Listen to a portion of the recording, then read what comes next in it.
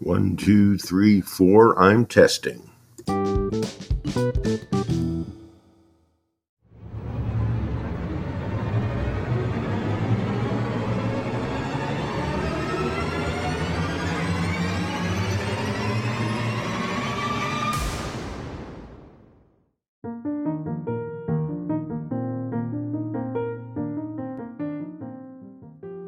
Yo, what's cracking, my people? Welcome to yet another episode of ADQ's Renaissance. I'm your host with the most, keeping 100 from coast to coast through God our boast, ADQ. Let me take off this daggone head, man. I look weird.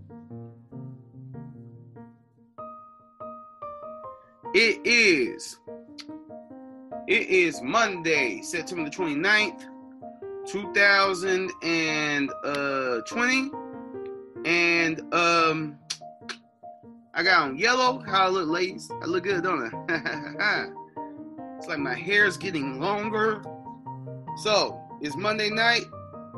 It's Monday night. So y'all know what's going on. We are going to be talking about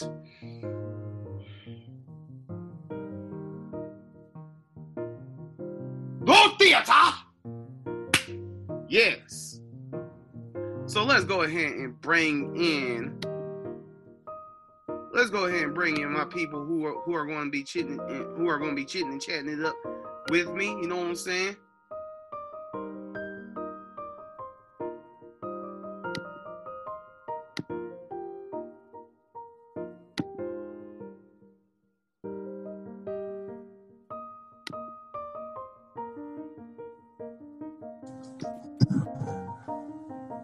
Ladies and gentlemen, joining us from the QC. Everybody, please welcome Mr. Richard Taylor. How you doing, Rick? All right, ADQ, how are you? Doing great. Thank you for joining us. Here's a great fact about Richard, my people. Not only is he killing it in the rehearsals as Grandpa Ray in Aprende Español, but he's actually the first person who I've ever cast. Ooh. Historical. How you doing, Ray? How you doing, Rich? I'm good. I'm really good. Thanks for having me. Oh, absolutely, man. Sure, great actor like yourself. I'm sure you do these interviews all the time. No, not often. Now, also joining us all the way from India. That's right, my people. I said India. Please welcome Mr. Stephen S. George. Stephen, how you doing, sir? Hi, I'm really good. How are you? Doing great, man. Doing great. You know, me and Richard and Alex, we here in North Carolina. We just doing great theater. You're doing great theater over there, so that it is a beautiful thing. And also, of course, it's a beautiful. And also joining me, you know, this brother here, he's kind of like a on again, off again co-host. You know, he's kind of like a partner with me in this. Please welcome all the way from the 919, Mr. Alex Lewis. Alex, how you doing, brother? Hey, I'm good. How's everybody doing? Sorry, I'm like multitasking. Multitask, that's what we theater people do. We multitask. The better Milton. I try. So big. I'm In the midst of your multitasking, you're kind of breaking up, sir. And he's frozen. It's okay. Oh, is that better? We can hear you, but you're still frozen. Okay, hold on. Give me 1 second. It's all good. One of the greatest theatrical pieces ever was Frozen. Get it? Also joining us tonight will be Miss Javetta Milton. She's had a bit of a automobilic issue occur, so she will be joining us a little later. Now, I'm gonna run down the list, and I want you all to tell me what got you in the theater, what's your proudest moment, and what are you doing right now? Rachel, you're still there, right? What? Alex, are you being theatrical and talking to yourself? Okay, moving on. So, like I said, what do you do? What's your contribution to the theater, and what got you in? Starting with you, Richard. Well, I started doing theater about 40 years ago when I was in high school and in college, and dropped off for a long time till my daughter motivated me to get back in. Uh, there was a play they were doing here in Charlotte about 5 years ago, Miracle Worker. And she said to me, Dad, they got an old guy part there. Why don't you audition? And lo and behold, we both auditioned. We both got on. And 20 plays later, it's an addiction. I can't stop. So I've been doing a lot of work here in Charlotte, primarily over the last 5 years. Musical theater, straight theater. I also do some voiceover work. I'm originally from South America, so I do primarily Spanish stuff. And so I really appreciate you getting me involved in this, because I've only done a couple of Latinx pieces, but I'm looking forward to doing a lot more. So I'm grateful to have you. You are currently still on the show right now, sir. But don't tell any other cast members that said that. Keep it between us. Yeah, just between me, you, and Steven. Steven, I am quite sure that it is a very artistic scene over in India. What got you started in theater? So yeah, I'm right now doing a PhD in the Department of English from a central university in New Delhi. And apart from that, I'm practicing theater as a director, scriptwriter, dramaturg, and sometimes a scenographer in India. Nice. So what got you started? What kind of? I'm sorry. What got you started in doing theater? So yeah, I started doing theater during my graduation. It was during my undergrad I started it, and it is very unusual, but yeah, it began with street theater. If you're aware about street theater, it was more like a Brechtian kind of a technique in which we were doing street theater in colleges, doing political plays mostly and socially relevant plays for the college. And it's during my undergrad, and then I continued it to my master's, and right now I'm pursuing my PhD, and I'm still doing theater. So Alex, now that you're back with us, what got you started in theater? You already told the story before, but for those who didn't watch last week, please share. Okay, yeah, sorry about that, guys. What got me started in theater? I don't even remember what I said last week, but we're gonna go with this. Go with this. What got me started in theater? I just happened to see artists like Shakira and Britney Spears and Michael Jackson and some other entertainers, and they got me inspired. And finally, when I came to the state, I was able to get into the theater arts, and it's that kind of weird feeling to describe of once you're on stage and how you feel, and you're like you get the audience feedback. It's just an indescribable feeling. So yeah.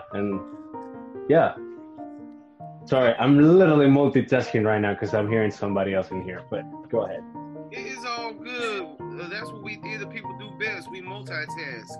So what got me in the theater, we all know about how, the bug bit me when I was in 4th grade. When I was like 7 years old. I was watching little musicals at my school. But very few people know is what brought me back in the theater. When I was knee deep into Christian rap, Christian hip hop. One day I was just, sitting down, watching TV, just chilling and stuff. And then all of a sudden I see 6 people going, 525,600 minutes. I'm like, what the heck? What the yo? You know what I'm saying? That happened. And I was like, I have to get involved in this. And so like a year later, I watched a Black Theater Festival play over in Winston-Salem, Trey Foe in the building. And I meet Bill Cobbs. For those who don't know the name, shame on you. killed Wesley Snipes at the end of New Jack City. He was the coach of Air Bud. He was in episodes of Design Women. He was in the most recent installment of Oz, the James Franco Oz. You know what I'm saying? He's done things. I met him. He looked at and I asked him, "Sir, Mr. Cobbs, how can I have a long, illustrious career in acting like you do, sir?" He looked me right in my eye and he said, "ADQ, stay in the theater." And I like to think that, and that was 2005. I like to think that ever since I've taken his advice. Now, what I want to talk about putting stories on stage.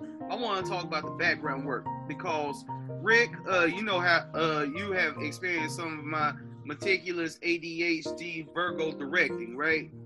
And you know how I like to find the background of the story and whatnot, the background of the character. Personally, what I respect about dramaturgs, Stephen, is how in a lot of cases the story starts with y'all. Would you agree? In other words,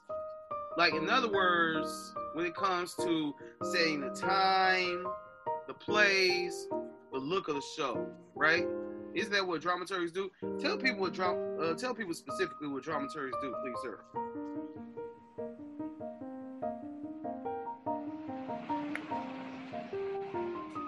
Yeah, should I start? Did you catch that? Yeah, so there are many functions which dramaturgs do, which are very separate from, like, some of the specific elements of theater is the part where a playwright comes in, a director comes in, and the actor. Most of the people don't know where the dramaturg comes in. So for me, I think the dramaturg comes in with the question of why. Why are you doing this? Why is this point like this? Why this gesture needs to be like this? And all those questions. So it is lot about contextualizing the play, the setting of the play, and somehow following some ground rules of the play. And it is more of the discussion with the playwright and the director, how they are imagining the play, how they are thinking that this should be delivered and the audience should get this. Sometimes the director or the playwright might forget what his or her objective was, but the dramaturg's role is to remind them every time, at every juncture, that this is how it needs to be done. This is how the establishment of connection needs to be done, and this is how you had imagined, this is how you have departed, maybe this is how somebody can come back. And for me, I think the specific part in that is somebody can tell in a play, after watching a play, or maybe somebody who has, like, a friend coming to visit to just see a rehearsal, he or she might tell you that something is a bit bland in the play, something is not working fine. The dramaturg's role is to find how to make it correct, how to make it fine, and that's where the dramaturg comes in. Rick, I'm pretty sure that you, in your illustrious theatrical career, you've had moments like that where a dramaturg came in and said, it has to be like this. No, they were not wiping their nose with their left hands in 1956. What do you think? Did you ever have an experience like that? I think it's it's always important to learn as much as you can about the period of the play, the era in which it takes place, the history and so forth. I don't always have dramaturgs in the play that I've done, so oftentimes I will Google the first play I did, Miracle Workers, a true life story about Helen Keller, and the part I played was a historical figure. So it was important for me to get familiar with who the man was historically, the time that he lived in, the relationships that he had, and as Stephen just said, because it informs where I'm coming from where I'm going to what's going on in the moment. I did a play a couple of years ago called Pearly Victorious, which takes place in Alabama in the 60s. And we had a dramaturg there who spent a lot of time talking about the, race relations starting back in the 1890s. And after, people the slaves were freed, they became,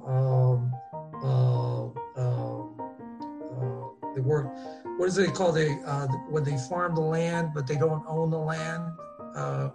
Reconstruction, emancipate. No, what I'm talking about is that people who after slaves are freed, they were sharecropping. Yeah, sharecroppers. And so it was important to understand that history to be able to understand, what was going on in the moment in which this play was taking place. And so the dramaturg was very helpful in that instance. Precisely because of what Stephen was saying. So yeah, it is. But when you don't have the luxury of having one, I think as an actor, it's important to do as much research as you possibly can. To do as you direct us to do in terms to find out what our motivation is. In this particular play that you wrote, the reason why I like it so much is because it speaks to a lot of my own personal experience living in LA, and also having experienced issues of people not necessarily understanding you coming from a different culture. You talk about the issues about Mexicans and African Americans. Oftentimes people have a hard time understanding that I'm Latino because I look so Anglo. You know what I mean? So oftentimes there are judgments that happen. But anyway, I'm digressing.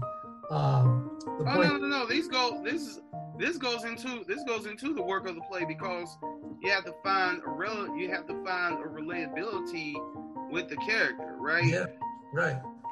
And Ray is me, believe it or not. You know what I mean? It's who I am. I'm not, my daughter's only 21 years old, so I'm not a patriarchal grandpa yet, but I tend to play one a lot. I guess, I don't know why that is, man. I guess I'm just a good actor. I don't know why I keep getting cast in old guy roles. Must be something about my look. I can't tell. That and the fact that you are just so great to work with. Well, thank you. So, Stephen, I know that finding the background of a play, finding the world of a play and stuff, it could be a bit of a challenging task. I would like to ask you, what was your most challenging piece that you worked on? My most challenging piece I worked on was a production with National School of Drama, which I did it in Delhi under Young Theatres Director Program. So the play was titled as Space. It was a play based on the lives of refugees, specifically Rohingya Muslims from Myanmar. It was based on their lives and their struggles, how a refugee reaches a new country, their lives and turbulence. Now the catch in this play is, I was the director of the play, and I decided that it will be totally speechless. There will be no single dialogue in the play. And there were people who were suggesting things and all, but I decided that I'll be the dramaturg for the play as well. So at every juncture, I was thinking, how do I make those symbolic references through gestures? In a country, because we are setting the play in India, in New Delhi, which have no connection with Myanmar or their clothes or anything. So how do I communicate the language with them? Because the audience will be mostly people from India. There will be hardly any refugee in that. Despite that thing, how that play connected to the people and it happened. Like there was a symbol of the key which was central to the play. Like every time the key would pop up in the play, and the key would be a gesture of leaving something, holding something. So it was a deliberate and involuntary choice of something like memory and forgetting. How they are forgetting, still remembering through that key. Interestingly, it was one of the audience member who came and told me that India too has a very strong sense of migration or a refugee crisis which happened in 1947 during the India and Pakistan partition. So there were a lot of people from Pakistan who came to India, and there were many people who went. It was more than 1 million of people traveling from this border to that border and from there to here. So how? There is something, it's like a box, a huge box. It's called Sandu in Hindi. So how that became a very strong symbolic reference, and the key itself became a strong reference. And he showed me, he was himself from a family which traveled from Pakistan to India during that crisis. And he said that even we hold a key in our home, a key to a home which will never be home again, but still we hold that key with us. So in that process, to think of that play, of that references, and to like produce it in 2019, it was a really difficult challenge. But however, it was a very short play. It was not a very long play or something. Despite those challenges, it was one of the most successful plays in my life. Wow. I learned this from a young lady who I used to teach in a preschool class. She was also a refugee, right? A refugee from Uganda. She's nonverbal, right? Nonverbal. She could say a couple words, but as far as carrying on full-fledged conversation like me and you are having right now, that's not right. She's not available to do that right now. But I learned that sometimes the most strongest forms of communication comes without words, right? Yeah. If I'm in New Delhi, you know what I'm saying? If I'm in New Delhi, sitting there watching that piece and not hearing any dialogue go on, I'm still going, because I think, and I'm going to see if Alex agrees with me. Alex, I think, and I would like to get your take on it, Alex. I think that some of the best acting is done without words. What do you think, Alex? I agree. It got you. It's more it's more profound, and I agree with you on that, because it give you more to figure it out instead of going with the words. It give you more. It give you more of like an expansion, if you know what I mean, in the sense of like it can be seen and perceived in many different ways. Yeah, like I remember during my UNCG days, right? They had this show on campus called, I think it was Pink and Purple. No, that's my friend M N play. Purple and Blue. It was the two main characters were colors, okay? So there was no dialogue in it except for the narrator, right?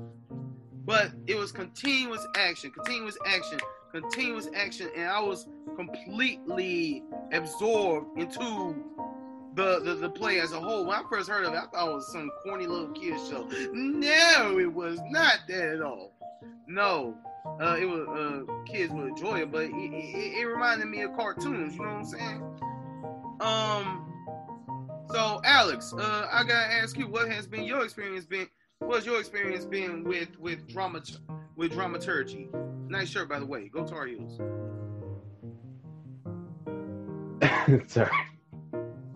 Sorry. My experience with dramaturgy. I have had a few plays with one. I know that I mentioned this one on last week was with Vent, the one that I tell you that I was playing in that cigar. Oh yeah. So with that one, we had a. Hold on, Alex, real quick.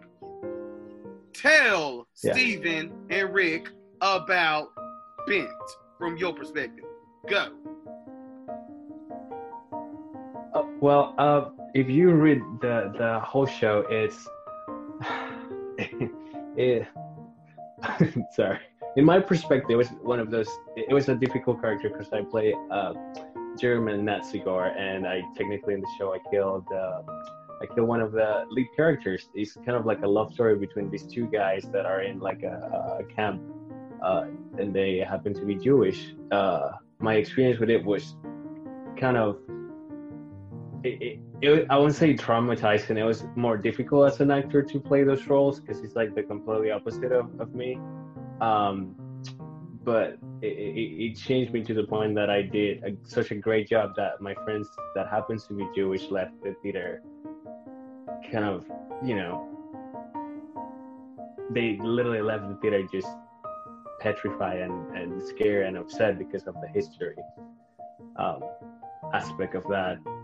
But it just changed me because I was able to be someone completely different from what I am, and we have a stage fight too that it took kind of forever for me to get it right because I was so concerned about like the other actor. But it completely changed me because if you look at me, I could do like any other like African American characters.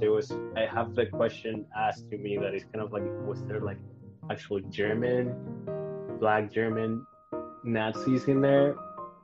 I'm not completely sure, but I was the first one in this show, and it was a difficult show. It was really difficult. Dramaturgical in my experience. Dramaturgical research would allow one to know whether or not there were any Black Nazis, but I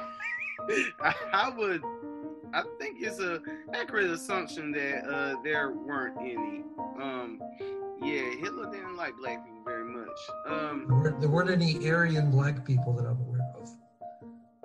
No, but so personally, I'm thinking from what you said, Steven, what you have done is something that all of us actors should do because not all of us always have the luxury of a dramaturg to say, okay, black dudes did not wear locks in 1967, which I'm sure someone was, but anyway, excuse me. Rick, outside of the world of Aprenda Español, you touched on it a little bit earlier. What is like your preparation process for a role? Like, how do you learn your character? I always read the play. That's a good idea. Read the play, yeah. It's real important to be familiar with the play, obviously, and then as I mentioned earlier, I do research on when the play takes place, where it takes place. I've oftentimes been recently I did Oliver, and I've played Jacob Marley in A Christmas Carol, where these plays take place in the 1850s in when I did Oliver, when I did Jacob, when I did Christmas Carol, I also had to play Old Joe, and the learning of the different accents, because English in England has a variety of accents too.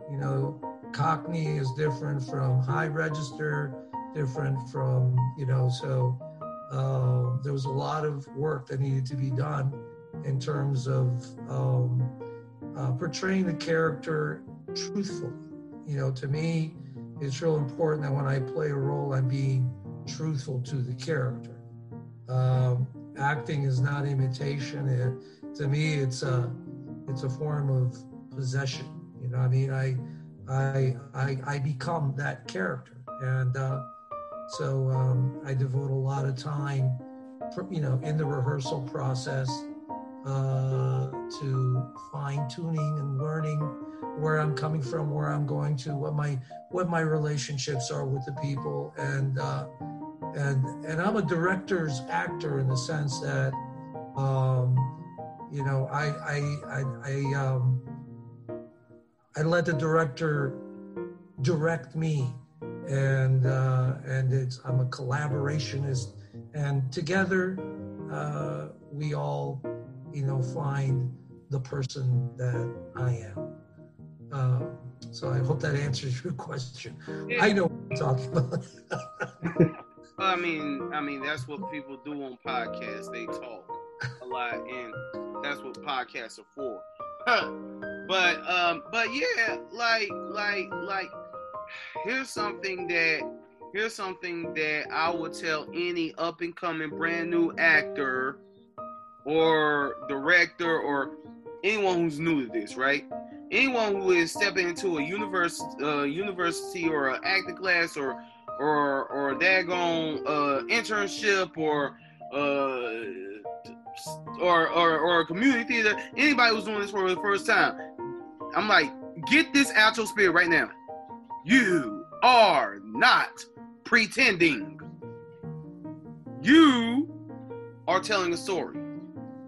This story, either if it's like completely biographical, or if it's like completely fictional, like a whole civilian of people stand on their heads communicating each other with bzzz all daggone day. Either way, it's a story. Respect the story by knowing the story. You have to make sure to know the story. Otherwise, you will be ill prepared in all ways possible. Excuse me. I'm over here digesting smoothie, coffee, and daggone water. Crazy combination, right? You have to know the story, and you have to be devoted to a key word that you said, Richard: collaboration. You know what I'm saying? To do theater by yourself, you can't even do a one-man show by yourself. Someone's got to handle the lights. Someone's got to play the music. Someone's got to do the directing, unless you do the directing yourself. You know, you have to submit yourself fully to collaboration. Like in our piece that we're working on, Aprende Español. I had my vision going into this, but I knew that I was going into this with 6, 7 actors who know more about the Hispanic culture than I do, who know more about the Latinx culture than I do. So if y'all have any tips to throw my way as the writer and director, I'm like, yeah, tell me a little something, because I'm interested in learning other cultures, and I think theater is an incredible medium to teach those cultures. Do you think? I'm saying this with a panel of a Panamanian brother, an Indian brother, a Brazilian, El Salvadorian. Which one? Yeah, I'm American father, Salvadorian mother, born in Brazil. So American. Yeah. I'm saying this. I was just gonna say this real quick. I'm not gonna go completely in politics, but yeah, I think that if President Trump was sat into a theater and seen plays go on that highlight the lives of our respective cultures, that would maybe take away from some of the ignorant views that he has on them. Maybe, possibly, who knows? But I know that theater is very educational. With all that being said, Richard and Alex, me and y'all, I know how theater goes on in Winston-Salem and Greensboro. You know, you do a lot of theater in Charlotte. Alex does a lot of theater in Triangle. But Steven, you're not only out of the state, you're out of the daggone country. You in India. What does the theater scene in India look like? Like what? How does it operate in comparison to the theater scene here in America? I think one of the most primary fact about theater in India is in India, theater is a tradition, a ritual, a performance in all senses, and it is being practiced here for more than 2000 years. Like the first, I believe the first sense of dramaturge, if Aristotle's poetics was there in the Greek, in the European paradigm, there was Aristotle with his poetics, which was a classification of drama and dramatic rules and all the things. Here it was Bharat Muni with Natya Shastra. So Natya Shastra is basically the rules or the set of principles to be followed during while practicing drama, and it is so extensive and it is completely encyclopedic. It is a huge volume of book, and it was written. It was mainly orally transmitted, but it was in 500 BC, while it is said to be like orally transmitted. So one of the fact is that Natya Shastra is like the Bible for us in India, when people are following the rules of acting for drama and all these things. So it is more over like a classical play, what we call as classical theater in India. Then there is folk culture. So in a country which has like more than 2000 languages, there is a strong sense of folk theater. So in folk theater, it is very distinguished from each and every state. There is a very different culture of drama, which is theater. So it's called as tamasha, it's known as nautanki. Then there is in Kerala, there is Theyyam, and all these different forms of drama. From Assam, it is very different. So our theater culture itself is very different. Now these are all the traditional forms of art which are transmitted through traditional roles only. There are no particular set defined books on these, but these are orally transmitted to disciples. It's like a guru shishya parampara, or like a collaborative or a collective sense of feeling. Now then coming to the modern theater, what we know as modern theater. So it was around 1952 or something that the Sangeet Natak Academy and the National School of Drama were formalizing, and it is during that time people went to RADA and studied Royal Academy of Dramatic Arts. So people had come back from there, and then there was a huge sense of like modern theater was introduced. So Brecht, Beckett, and all these were being done in India. At Osborne and all these plays of these people, that was also being done. Now that was something around 1990s. Now we have now what we can say is we have a lot of things in the platter when we go towards theater. There is post-dramatic theater, then there is modern theater, there is avant-gardist theater, folk theater, classical theater. Like it is very huge. It's very huge. This can be a small, not even a summary, but a small indication towards it. Here in America, they say if you want to make money, don't do theater.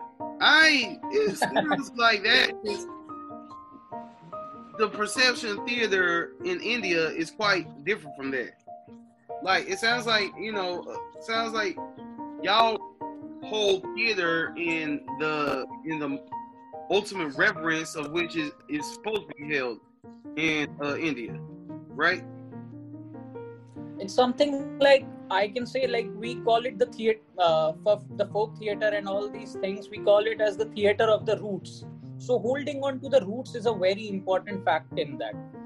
It's like a cultural thing. It's a traditional thing, and that's how it is practiced. Moreover, and it is like it is passed on in the family, in the community, and onwards, and very different from the set that there is not a singular kind of theater, but a very pluralistic theater in India. And trust me, money is another problem in theater.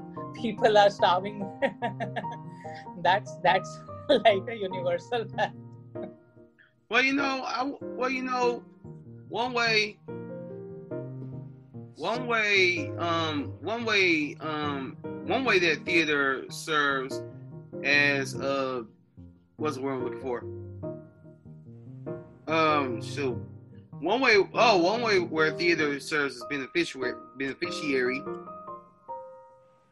is one can write shows about people who are starving. One can, or someone who is starving, something about going out on stage and, you know, doing your thing, acting, performing while you're starving. I don't know. It just replaces the hunger with butterflies because you're out there telling a story. You're part of something that's bigger than yourself. Does that make sense? Yeah, it does. And so I have another question for you. All right.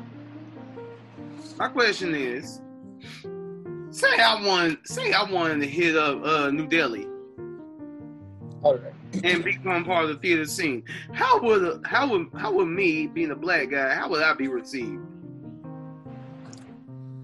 Like, you'll be received with I think there won't be any kind of alienation towards you. It's not the same over here. There might be places where it might happen, but not in New Delhi, because New Delhi is the capital of the country. And being a cosmopolitan space of 2 crore people, there are 2 crore people who live in, which is 20 million. 20 million people reside in Delhi. Most of them are not locally from New Delhi. Many of them are migrant workers. There are a lot of refugees in the capital. Then there are a lot of foreigners who have come for their traveling, studies, and many other things. And there are a lot of central universities in New Delhi. So it won't be like you'll have a problem. And especially if you walk to a place called Mandi House. So Mandi House is the capital of theater in the capital. So it's a place where you'll meet a lot of characters. Frankly, you'll not meet people over there. It will be more like meeting a lot of characters, because everybody over there, because it's the hub of theater. There are many theater institutions over there, theater like auditoriums and all, and everybody is like in search of a director. All these actors are in search of a director. Like, there are people who do not talk like we are in a casual conversation. They'll talk like there is some Shakespearean scene over there.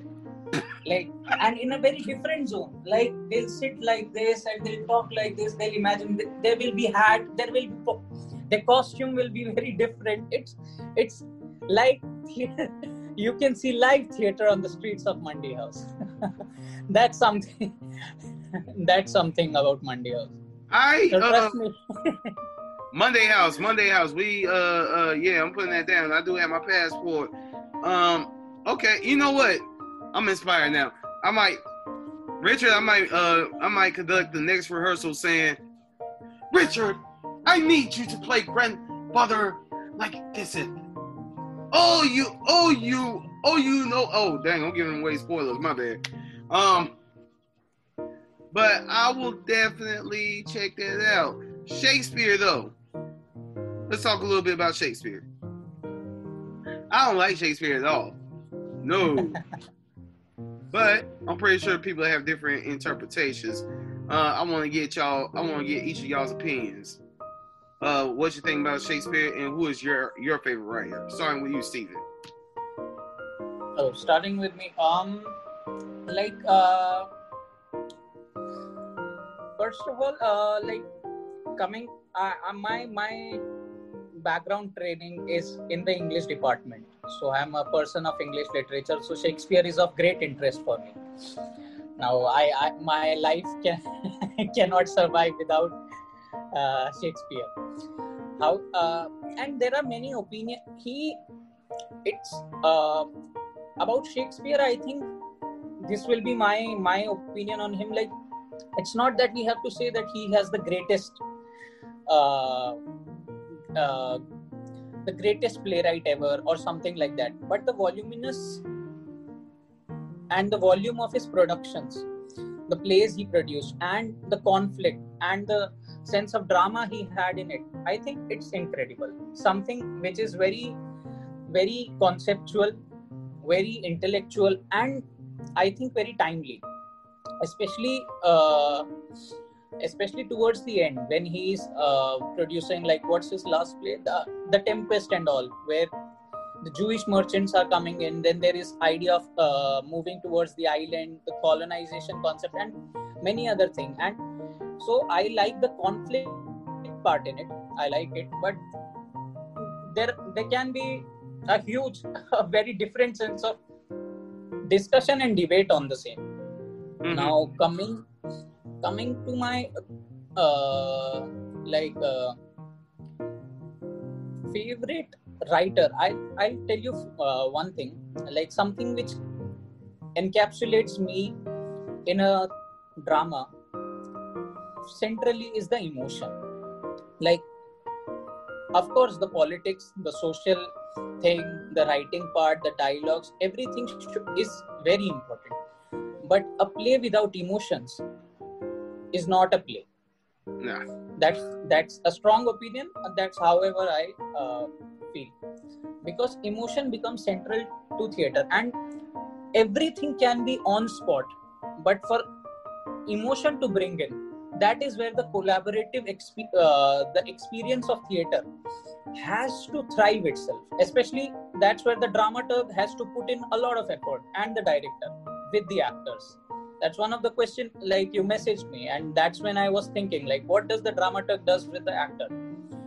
So that's something which I have. And somebody I like a lot in writing part, it's Bertolt Brecht and Dario Fo. I want you to know, I 100% agree with you. Without passion, I think that's what you just said. You said without passion, there's no show, right? Emotion. Without emotion. Emotion. My bad. I agree. Emotion. It doesn't have to always be, I am talking like this. You could be channeling that emotion in multiple ways. Either way, very integral to carry out a particular narrative. Richard. To be real honest with you, I've always been very intimidated by Shakespeare. Me too. That's why I don't like him. Forget you, Will. Yeah. And it challenges. The most nerve-wracking part of acting for me is the memorization aspect. Going back to the truth of the character, and I'm very intimidated by the dialogue. Now, what's interesting to me about Shakespeare is that Shakespeare is actually the street language of Shakespeare's time. It's not actual, it's not the King's English. It's actually rap for the time of Shakespeare. People are talking like they were talking on the street in those days, so it intimidates me because I'm not familiar with it. But it's something that I find challenging and would like to work more on. My favorite Shakespeare play is Midsummer Night's Dream. And the reason why it is because my daughter was in it, and she played Peter Quince in it. And I was amazed by it's like a play within a play within a play. It was, I really enjoyed that play a lot too. I recently did, again, 2 or 3 years ago, I auditioned for Shakespeare in Love, which I don't know if you're familiar with Shakespeare in Love. It's a satire about, William Shakespeare. It's fiction, but again, it really deals with what I'm talking about, the historical aspect of what was going on with the Globe and with how the people at the time thought of theater. it was basically for the people. It wasn't something that the cultured class did. Although Queen Elizabeth really liked it, so she did a lot for the preservation of it. I ended up doing Beckett instead, but that's always been a play that I've wanted to do is Shakespeare in Love, as a segue or sort of entrance into taking that giant leap and attempting to do some Shakespeare myself someday before I die. You will do Shakespeare and one day, and you will exceed all personal expectations. Alex,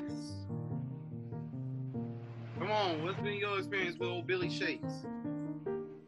Sorry, now I'm literally all yours now because I finished my other call.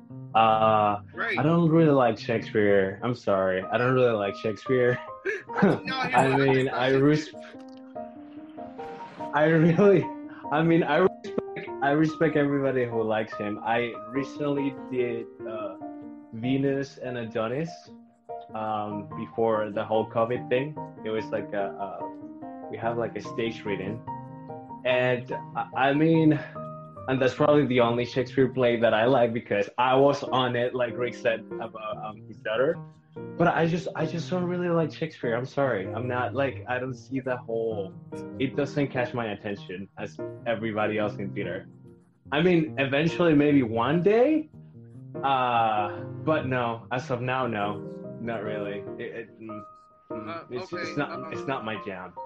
Okay, so I gotta correct you real quick. See, I don't like Shakespeare either. Shakespeare can kiss it. Okay. I do Shakespeare plays because I feel like acting in Shakespeare plays will help me stretch myself, heighten my ability. You know what I'm saying? To me, the greatest writers who have ever existed on planet Earth is August Wilson. You don't get no better than August Wilson to me. August Wilson is to me what Shakespeare is to a lot of my theater friends. Personally, I think that the man was either high or sexually deprived when he was writing a lot of his stuff. But I will say, I like A Midsummer Night's Dream because I like A Midsummer Night's Dream also because I portrayed Theseus in it. And that was the play where I was like, yeah, Shakespeare, you got me? Bow, I got you. Yeah, how you like that? Yeah. Thank you to Carmen Deese for carrying me in that play. But yeah, also I like Much Ado About Nothing because before COVID hit, I was supposed to be in the production of Much Ado About Nothing. I was supposed to be Baraccio. Man, I was excited to do that too. Because I looked at Much Ado About Nothing, and all of a sudden this Saturday night TNT drama, the possibility of it being like a Saturday night TNT romantic comedy or whatever kept playing in my head. And I was like, well, shoot, Baraccio's like he's not like the top butthole in this, but he's like a really close number 2. I look forward to playing that guy. And also just let everybody know who's viewing this. We are expecting Javetta Milton. She may not be able to come through because there has been a bit of a accident, vehicularly speaking. Is that even the word? Heck, I'm a writer. We writers, we make up words, right? But if she does come through, I will tell y'all about Javetta. I've done several plays with her. Javetta, great actress. And she is the director's actress because she takes direction very, very well. Like, I've acted with her in her first play. I've acted with her in a play where, we got like a little brother, big sister type relationship. But she was just sitting in her space, right? She wouldn't say anything. She was getting herself in the character. She was pulling deep. You know what I'm saying? She was applying a Stanislavski method of where you put yourself into your character. You pull deep from ghosts, demons, whatever of the past, and put that into your character to affect your performance. I saw her doing it. I'm like, dang. Also, I remember once we were in a play where I had to talk the most junk to her, and like my crazy side was enjoying that because I'm like, yo, on stage, she's like my big sister. I love her, but on stage, I'm being a straight butthole to her. That's the part about theater that I love is when I get to be someone who is completely not like me, right? And I get to step into the skin of someone that sheds all Adrianism, right? Does that make sense? Now, Yeah. Now, Yes, Stephen, we've been it does. talking a lot. We've been talking a lot about your dramaturgical work, some of your directorial work. You've acted too, right? Yeah, I've acted too. I mean, what have you acted? What's your favorite role that you performed in? Like I've not acted in last 2 to 3 years. I'm not wishing to act much, but yeah, I've acted in roles, and I'll tell you something about a character which I like a lot. It's about it's the character's name is Supanwa, and the play is titled as Savarnyu. So it's like an ensemble production by university students. So during my undergrad, I did this play, and this character resembles a Dalit character. So in India, Dalit was considered to be an untouchable caste for 2000 years or so. It was not allowed for them to study, to educate themselves, to have the right to their land or anything. It was a very exploited and oppressed caste, and it was due to the caste system in India. These kind of sanctions were happening, and they were the most deprived. So it was only after India became independent in 1947, and due to the great role of Dr. B.R. Ambedkar, who was the law minister and the head of the constitution, who made the constitution of India, because of which untouchability was abolished from India, and after that and it was the right to equality was instated. So before that, the Dalit caste couldn't even enter the temples. They couldn't drink water from a well, which the upper caste, mostly Brahmins and Thakurs, would drink. Now this play was set in it was more or less set in the contemporary period. So we did it in 2016-17. So it was set somewhere in 17, and it was showing how till today that untouchability is being practiced both in the village and in the city. It's just that the form of exploitation and oppression has changed because the constitutional rights are there. So it was a character who is innocent, and it is due to his innocence he asks few questions. He asks questions about where are we in the history, and that is a character which made me go very deep inside to both the idea of India, where the idea of India comes from, and second to the idea of the body, because it is untouchability is practiced like something like one cannot see them, one cannot touch them and all. So how does your body reflects that thing when you belong to a caste which is considered to be untouched for thousands of years? And it's it's more like that innocent character has come into the age. It is more a character who is realizing that how this exploitation is working on in the hands of the Brahman Thakurs and Baniyas through both the caste system in India and capitalism, of course. So how still today it is being practiced. So getting into that role and understanding that role, it was a very different kind of a process and practice for me, because it was that experience that has changed a lot of things in my life. And today, in fact, my PhD research is somewhat in the same area. So yeah.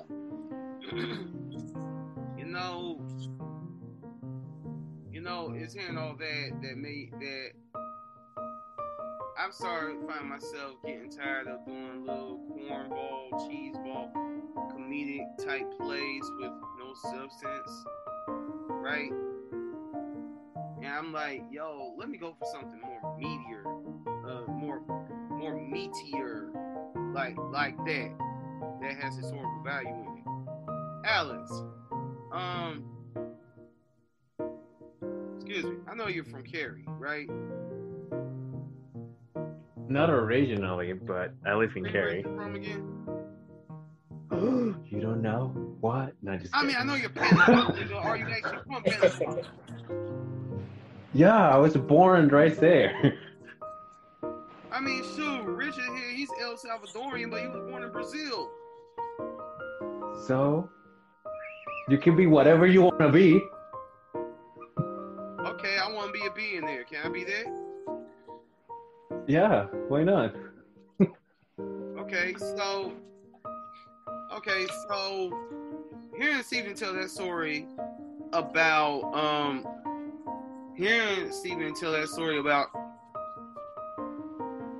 laws and political effects that took place in India and stuff. Do you ever find yourself wanting to introduce a story like that about Panama to an American audience? I know that a few years back there was some musical that I hear about like Panama. It was like called Panama the Musical. Yeah, I didn't pay too much. I didn't pay too much attention to it because it was produced by an American writer and producer that lived back home. But really good. It seems really, really good. But if I have to explain that to an American audience, I probably will not be the writer because there's so much history to put into one production. And it will probably be like a 2-hour show with the whole thing because like every single person that I almost, as soon as they meet me, either they have no idea or no clue where Panama is, or they confuse it with Panama City, Florida, or they're like, oh, there's a canal in there. So I think I will obviously implement the Panama Canal. I don't know. While you guys were talking, I was gonna ask you all a question. I'm like, so are you guys getting inspired with this whole COVID thing? Are we gonna do like a 2020 type of show or anything that you guys have been working on with this whole situation that we have going on? And I know I kind of skipped the question that you asked me because I am not a writer, but yeah. Well, and it's open for anyone. Well, okay, so you say you're not a writer, but if you ever find yourself talking to yourself, if you ever find yourself making up lies to yourself, you're a writer, sir. I'm just saying. Richard, do you think you got any writer juices inside of yourself?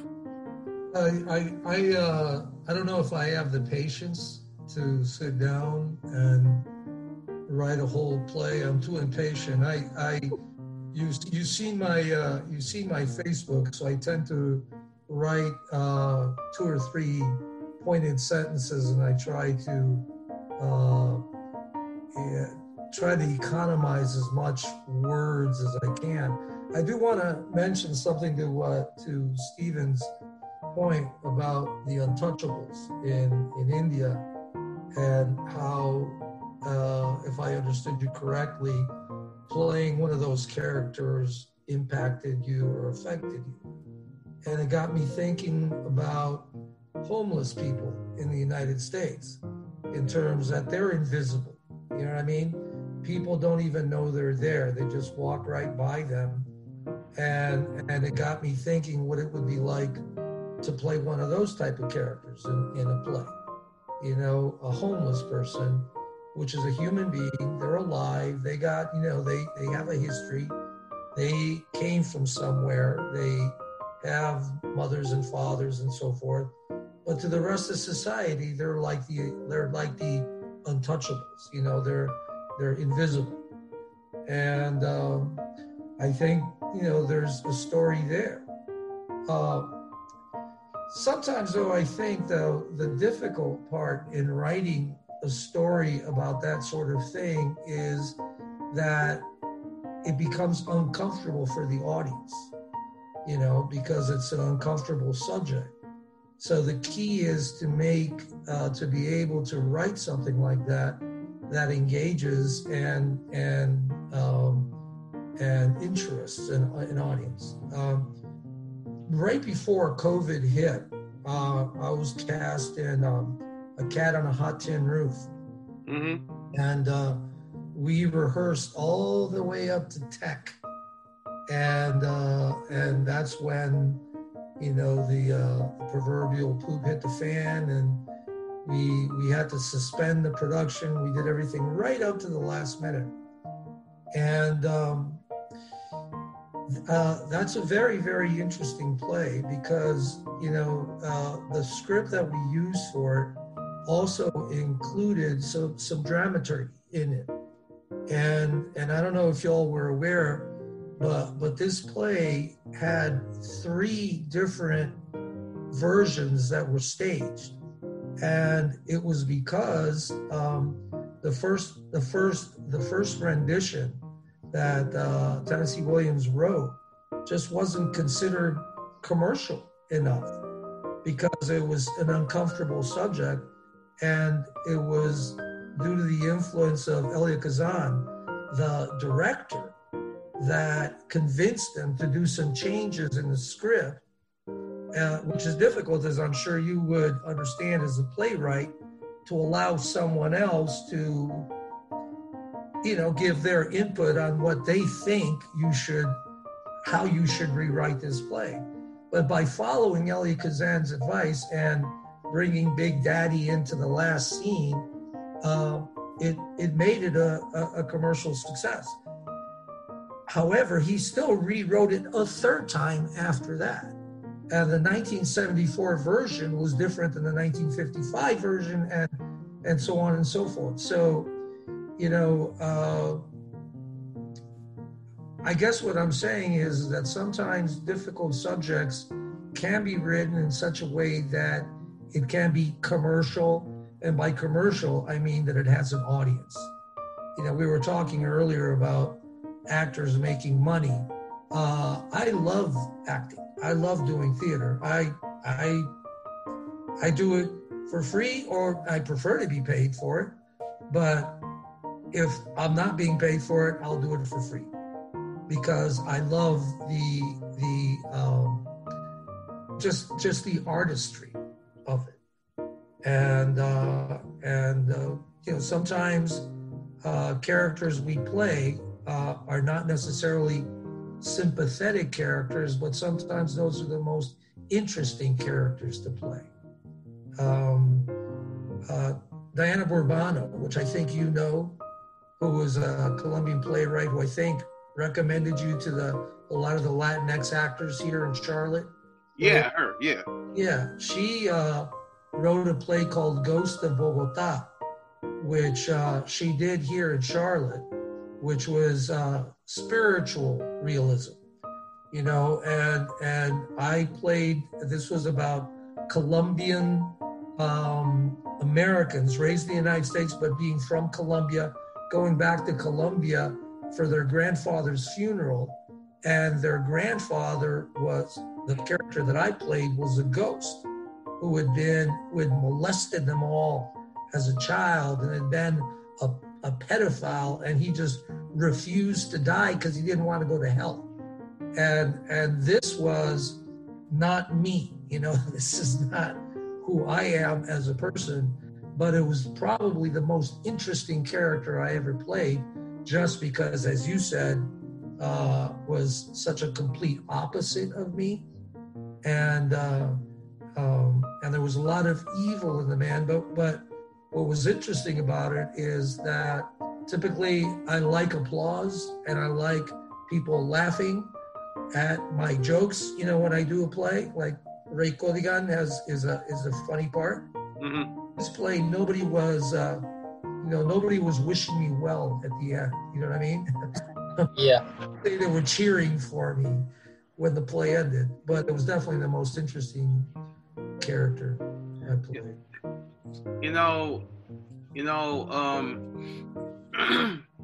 First of all, by hearing that story, kids who were from Panama but raised in America, going back to Panama. I mean, not Panama. My bad, Alex. Colombia. Yeah. We're going back there to bury somebody and whatnot. That is putting an idea of kids who are black kids going back to Africa to take care of something ancestral and stuff. I want to credit them, all right? If you write this play, I want to say partially inspired by something, Ricardo Taylor Rivera told you. You'll get that, and you'll get your $3 of $3 royalty. Okay, it's a buyout. Gotcha. But excuse me. You know what bugs me about commercialization? Everybody does the same thing and everybody plays it safe, right? I don't like playing it safe. By me being a black playwright, putting up a play called Aprenda Español, that in itself is not playing it safe.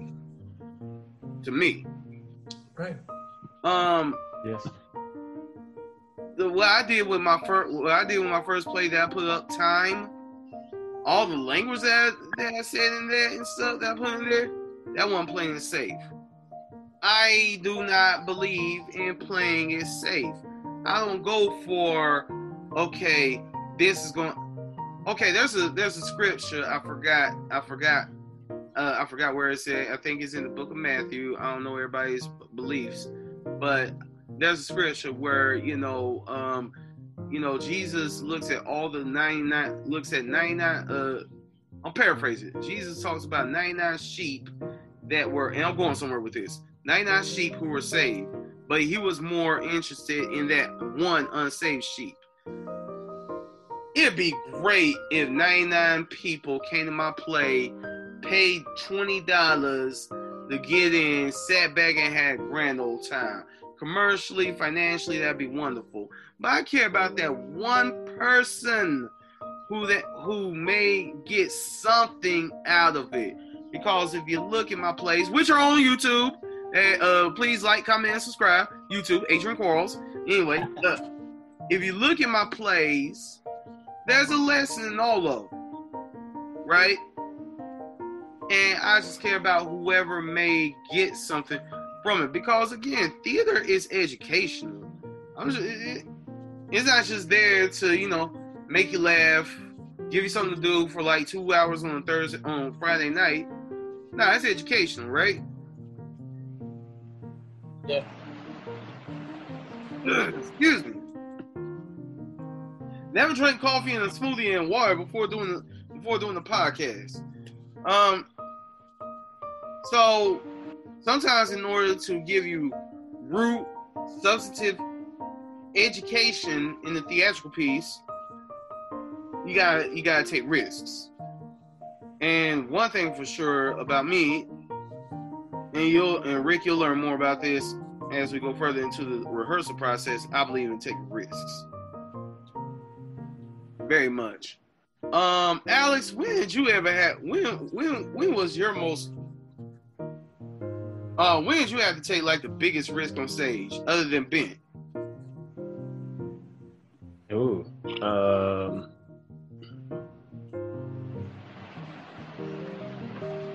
Wow, that's a good question. Hold on, I'm trying to remember all the shows that I have done. While you're thinking about that, I'll give you my biggest risk physically. Yes, please do. Please do. Please Yeah. do. Now I want to point out right now, y'all ain't never, ever gonna see me in a dress ever again. I once put on silks. And a big old parachute, shave all my beautiful facial hair off, and portray Mother Ginger, the Nutcracker.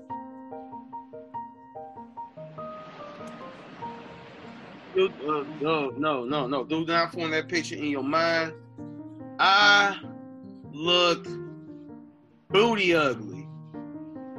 I look uglier than someone who had 3 lazy eyes and only had 4 teeth in their mouth.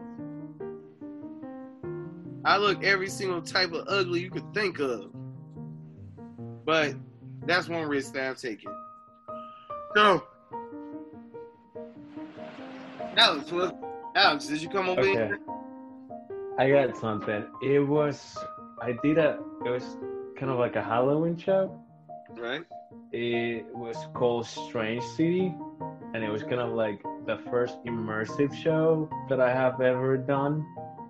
And most people think that I'm an extrovert, but I'm an introvert. I think the risk for me is the fact that you're in a small space with all these people, kind of like, like a Halloween attraction. You have people coming in and out. And I was playing Edgar Allan Poe, Casa of Amontillado, I think. I was Montresor. The risk that I was taking, it was like the first time that I have ever done an immersive theater. And I'm not really comfortable with people that are not like, just the audience being like so up close to you. And you're trying to play somebody that just killed his friends and is just, just building a wall for them. So the risk that I took is try not to freak out every night to make it seem that I'm scary. It was uncomfortable at first because you're in such a tight space between people and try not to seem that you're scared, but I'm scared that somebody's just like 2 feet behind me. Obviously, it was a scary, spooky thing, and I have to work with like bricks all over the place. It was in downtown Raleigh for Sonoros Roads, and now I think I forgot the name of the theater now, but Pure Life. They're called Pure Life now. But yeah, that was the reason that I took, because I have never done an immersive theater itself like that, and it was risky for me because I got to a point during the performance that I have like 3, 4, 5 different people following me around, and I'm like, yeah, this is great. This is part of the entire show, but I'm still so uncomfortable that I know you're following my character, not stalker or anything like that, but it's just, as an actor, it took me out of my comfort zone completely.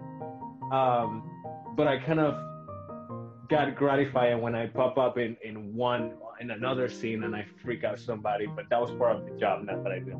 Okay, I want to do it. I wanted to freak out somebody because I was already freaking out. But yeah, that was the risk that I took in my theater experience so far that I can remember.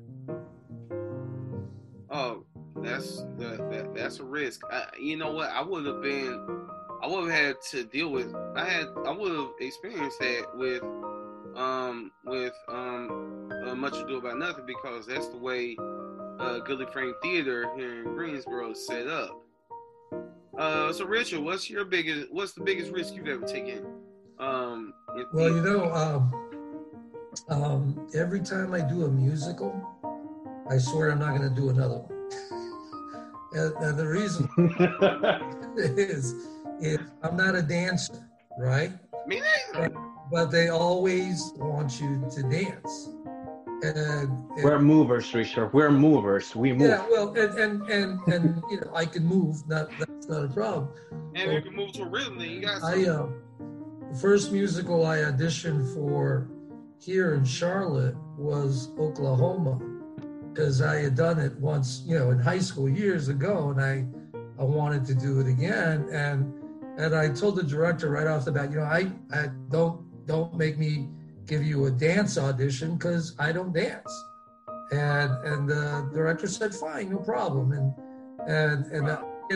This is like the second show I did here in Charlotte, I wasn't familiar with the theater. The cast, the director wasn't familiar with me, and they just offered me a generic farmer part because they wanted to make it multi-generational. They wanted to have kids, and as the play progressed, one of the leads got injured, and so then I got moved up to Cordelia, and then all of a sudden, the choreographer wanted me to dance, and he had me square dancing, and just the whole rehearsal process was nerve-wracking for me because I just, it's just I want to be good at what I do, and I just don't think I'm good at dancing. But this was a very good choreographer, and so he got me to dance, and it was fine, so fine that next I auditioned for Fiddler on the Roof, same choreographer. I was playing a rabbi there, but he got me to do the go scene. It wasn't actual it wasn't ensemble dancing, but again, it's choreographed movement.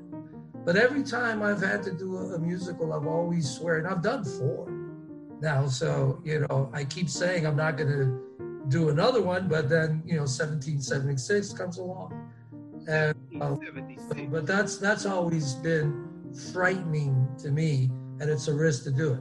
The other thing I want to say is one of my very first auditions, I was asked to improv, and I wasn't used to that, and it freaked me out when someone just asked me to improv something.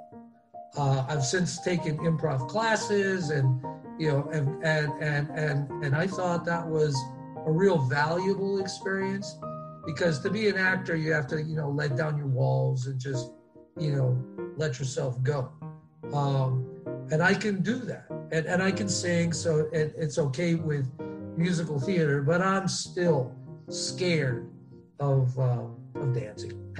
So I hope that answers your question. It does. So before I asked Steven what was his biggest risk, so I have not been in a musical since 2017, and I miss it. I want to be in another musical so bad. Would y'all like to know the musicals that I've been in up until this point? Sure. Yes. Y'all want to know? You want to know, Steven? Y'all want to know? Okay. Here's the musicals that I've been in. Damn Yankees. Seussical. Back to the 80s. I did a solo, Love Shack. I got me a car that's big as a whale. Let's see. Dang, I'm thinking. Sheesh. I'm sorry, my brain is acting 35 right now. Let's see. Annie, Get Your Gun. There's no business like show business. What else? The Music Man. Okay, so the Traveling Salesman, they were like, talking to a rhythm, talk to a rhythm, to a rhythm. Me, I was rapping. He's just a bang, beat, bell ringing, big old rake, gold nigga, another rip roar, every time bullseye salesman. Anyway, I was also in Fiddler on the Roof. L'Chaim. What else? Came here, when I moved here to Greensboro, I was in Godspell, right?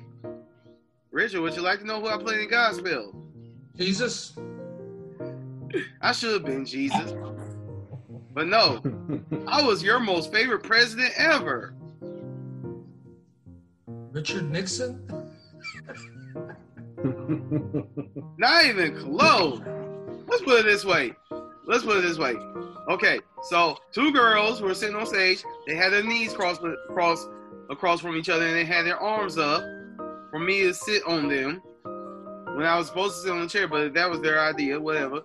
Another girl, was sitting at the bottom of the table with a sign up. I sat down with the biggest scowl on my face like this. And then she flipped up the sign and it said Trumples. And I had a crazy wig on and I just did this. You're fired. The audience roared in laughter. Hey, the director, Brian Conger, said during the table read, who will feel comfortable playing Donald Trump? I raised my hand so big. And he said, wow, that would be really funny, a black guy playing Donald Trump. Complete disclosure here, Alex and Stephen. Richard Nixon and Donald Trump are not my favorite presidents. Just. Oh, they're not mine either. I just kind of went like silent because I'm like, why are we talking about this man? Can we change the topic about this man? Because let's not even go there. Because the caricature of him is in Godspell. That's okay. That's why you just skip it right through. So yeah, yeah. Moving on. I was in another Sondheim. I was in another Steven Schwartz musical. Right after that, working off on a delivery, but my son was Brother Trucker. After that, I was in Daggone. After that, I was in Annie, and then Barnum. And I haven't been in any other musical since then. And I miss it. But hey, it was very risky singing solos because I used to think that my singing was dog crap, right? But apparently that wasn't true because I was that, you're never fully dressed without a smile. So Stevie, what is like the biggest risk you taking on stage? I'll answer this question in a different way. I'll tell you, doing theater itself here is a huge risk. That's the biggest risk. You'd never know that you'll be sabotaged, you'll be lynched, anything can happen over here. And especially in the last 6 years, it has been very difficult to do theater, to be vocal about anything, especially doing political plays on sensitive issues and everything. It has been very difficult. So that itself is the biggest risk, let alone the other small or other kind of, there has been different kind of challenges on stage and everything. But over here, I'll tell you that doing theater itself, breathing itself, has been the biggest risk.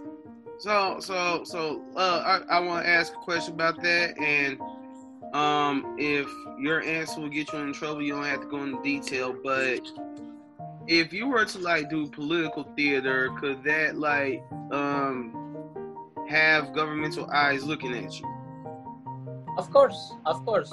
The institution is looking at you, your family is looking at you, and then there can be mobs on the roads who are looking at you, who are the most frivolous kind of people who can do anything, and you never know.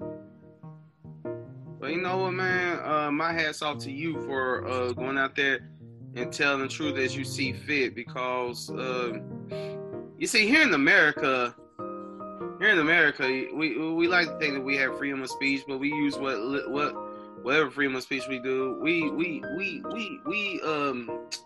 We criticize our governmenting officials all the time. You know what I'm saying? Frivolously, all the time. I know that there's countries where you can't do that, right? Yeah. So if that's the case over where you're at, but you're still, using your voice to carry out stories and stuff, I say rock on. And from here from North Carolina, you definitely got our support. Thanks. No problem, man. Hey, theater, we are a big, large, huge theater family. Now, yeah. We're a theater family from coast to coast, from sea to shining sea. Now, as we start to wrap up here, unfortunately, Javetta and Lindsay have not been able to join us. Crazy thing about Lindsay is she's almost like my exact twin, because she's like 2 days younger than I am. September 1st, September 3rd, her. It'll be great to talk to her, but we'll get her in another time. Javetta, we're going to have to get her in another time because I think she has a wonderful story to tell. But But as we start to wrap up here, Stevie, what does the future hold for you? What does the future hold for you? Future of the world? No, the future. What does the future hold for you? Oh, what does the future hold for? Oh, it's it's theater then, where anything can happen, and it will be driven by conflicts. I'm sorry, say that one more time. I'm saying that if you're asking this question, then the future will be like theater, and it will have unprecedented things and many kind of emotions, which will be driven by conflicts. Gotcha. Wonderful answer. Wonderful answer. Alex, same question. What does the future hold for you?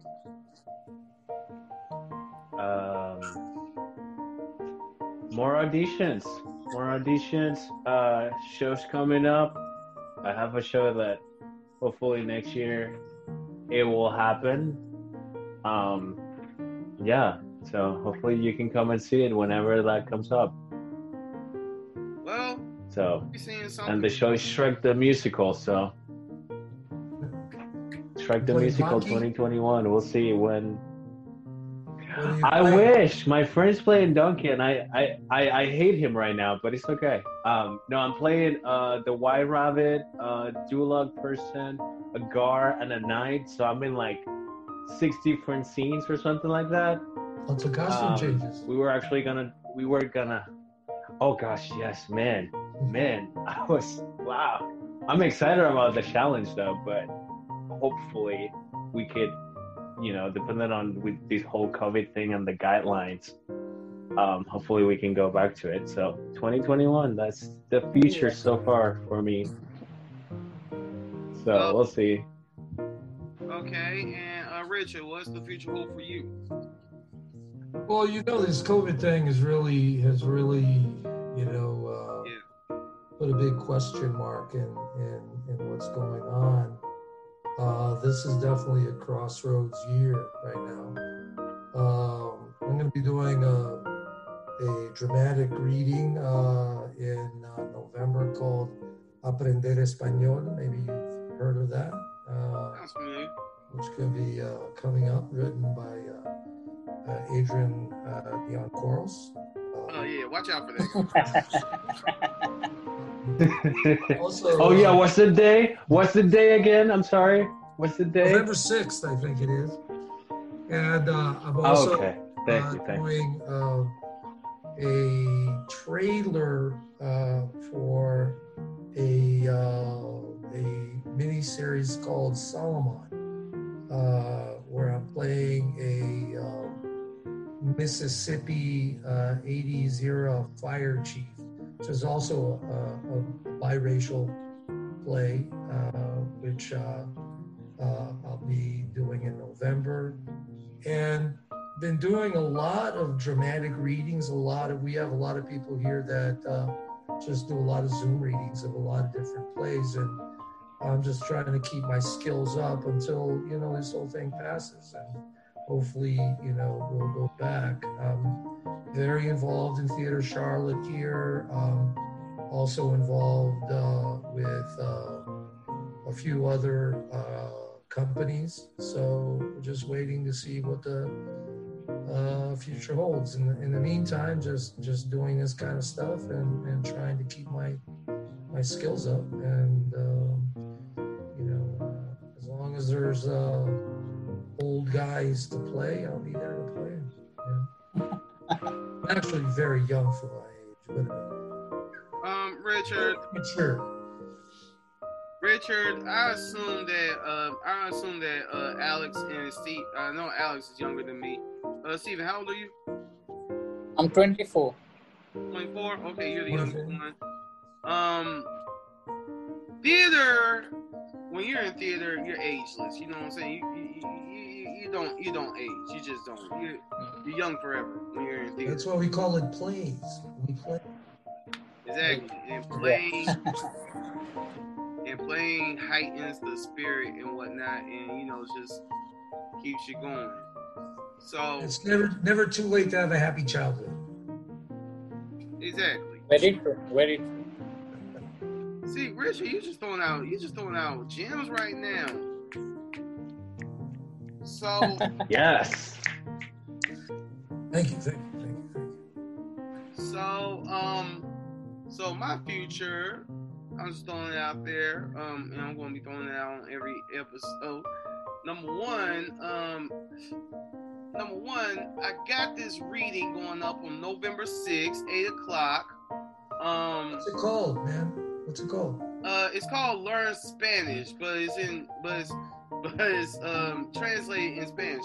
Aprenda Español. Yeah. Dope cast, incredible cast. I think you may be somewhat familiar with it, Richard. But yeah, it's going up November 6th, 8 p.m. Zoom and YouTube. It's the third play that I've released to the world. I'm very excited about it because I'm taking a risk with it. I said, hey, I'm a black dude. I know black stories and whatnot. I'm stretching myself. Let's see if we can get some Latino stories up in this, some Latinx stories up in this mode. So I got that going on. I am going to continue to push to make ADQ's Renaissance the dopest podcast in the history of the world. I'm pushing to get 1,000 subscribers on YouTube. I only have 32. Please like, comment, subscribe. And share. And share. Don't sunny it, share it. What else do I got going on? Just writing, man. Just writing, participating in whatever readings and plays I can get my hands on. Like you said, Rick. Just staying sharp. Trying to read the August Wilson book, the August Wilson play, 7 guitars, and memorize some monologues and stuff. So yeah. But one thing that we have all learned from this, one thing that we can all learn from this conversation, be a dramaturg. You know, you may not have the position, but you definitely have the task when you're going into the show. Know the background of your character. Being in theater is not just, hey, I got a script, let me learn these lines. It's way more than that. It's all about the work. You have to do the work in order to give a full-fledged, feasible performance. Not only that, but I think also take risks. This man is taking risks, telling substantive stories in his homeland, India. We all have taken risks in one way or another. Playing a Nazi and you are Panamanian and black, that's a risk right there. Definitely. So take risks. Don't be afraid to take risks. Forget about the commercial value. Go for the artistic value. That's what I believe in. So I'm gonna go down the line of y'all again. How can people contact you if they want to read your play if they want to read your play, if they want to cast you, if they want to work with you in any medium, how can they contact you? Steven, you first. My email, they can contact me through Facebook. They can find me on Facebook with my name, Steven S. George. Otherwise, the easy method is to contact me through the email, which is Steven, STEVEN SG96@gmail.com. And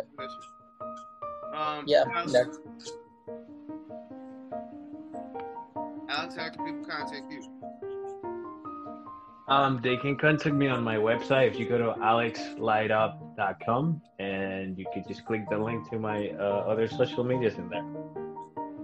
Gotcha. Richard, you. I'm on Facebook, Richard J. Taylor, or rick.taylor9@aol.com. Okay, and if you want to contact me, my email is adq4price@gmail.com. I'm on Instagram as Dion Chocolate God 85. I'm on Twitter as Avenue ADQ_85, and I'm on Facebook. I mean, we're Facebook Live right now, so if you don't know how to spell my name, you really need to get the back of your neck. You know, go punch yourself in the chest 3 times. But I'll just go ahead and spell it since this is going audio later on. ADRIANDIONQUARLES. Please don't call CIA on me, fellas. One day, y'all will get to learn the incredible story of Miss Javetta Milton. But you know, car trouble happens. You know, we just roll with the punches and stuff. But I really do hope that all y'all get a chance to work with her in the future. She's incredible. Lindsay, I hope to go out to California and work with her in some way. She's also a dramaturg. But other than that, thank y'all very much for your time. And remember, Aprende Español, November 6th, 2020, 8 p.m., YouTube and Zoom. Check it out. Does anybody have anything else they'd like to add before we clock it out for the evening? No, you just gotta say that in Spanish. Go ahead. Go ahead, Rick. Vengan todos a ver Aprender Español el día 6 de noviembre de 2020 en YouTube, a donde se divertirán mucho. Es todo. Love it. Great. Love it. Órale, Jones, ponte trucha que ahí viene la jura ese. I have no idea what he just said. I know what he said. This is great. Oh yeah, also another thing real quick. Tomorrow night I may be doing a coverage of the debate. Do my own little commentary on the debate. Thinking about it. We'll see. Now, I want to say this real quick before we go. Republicans, be nice to Democrats. Democrats, be nice to Republicans. Let's all play nice. Because speaking as an independent, I think all y'all tripping. My opinion. Anyway, I'm ADQ. This has been ADQ's Renaissance. Thank you, Steven. Thank you, Alice. Thank you, Rick. Thank you all for watching. And we'll holler at y'all next time. Deuces.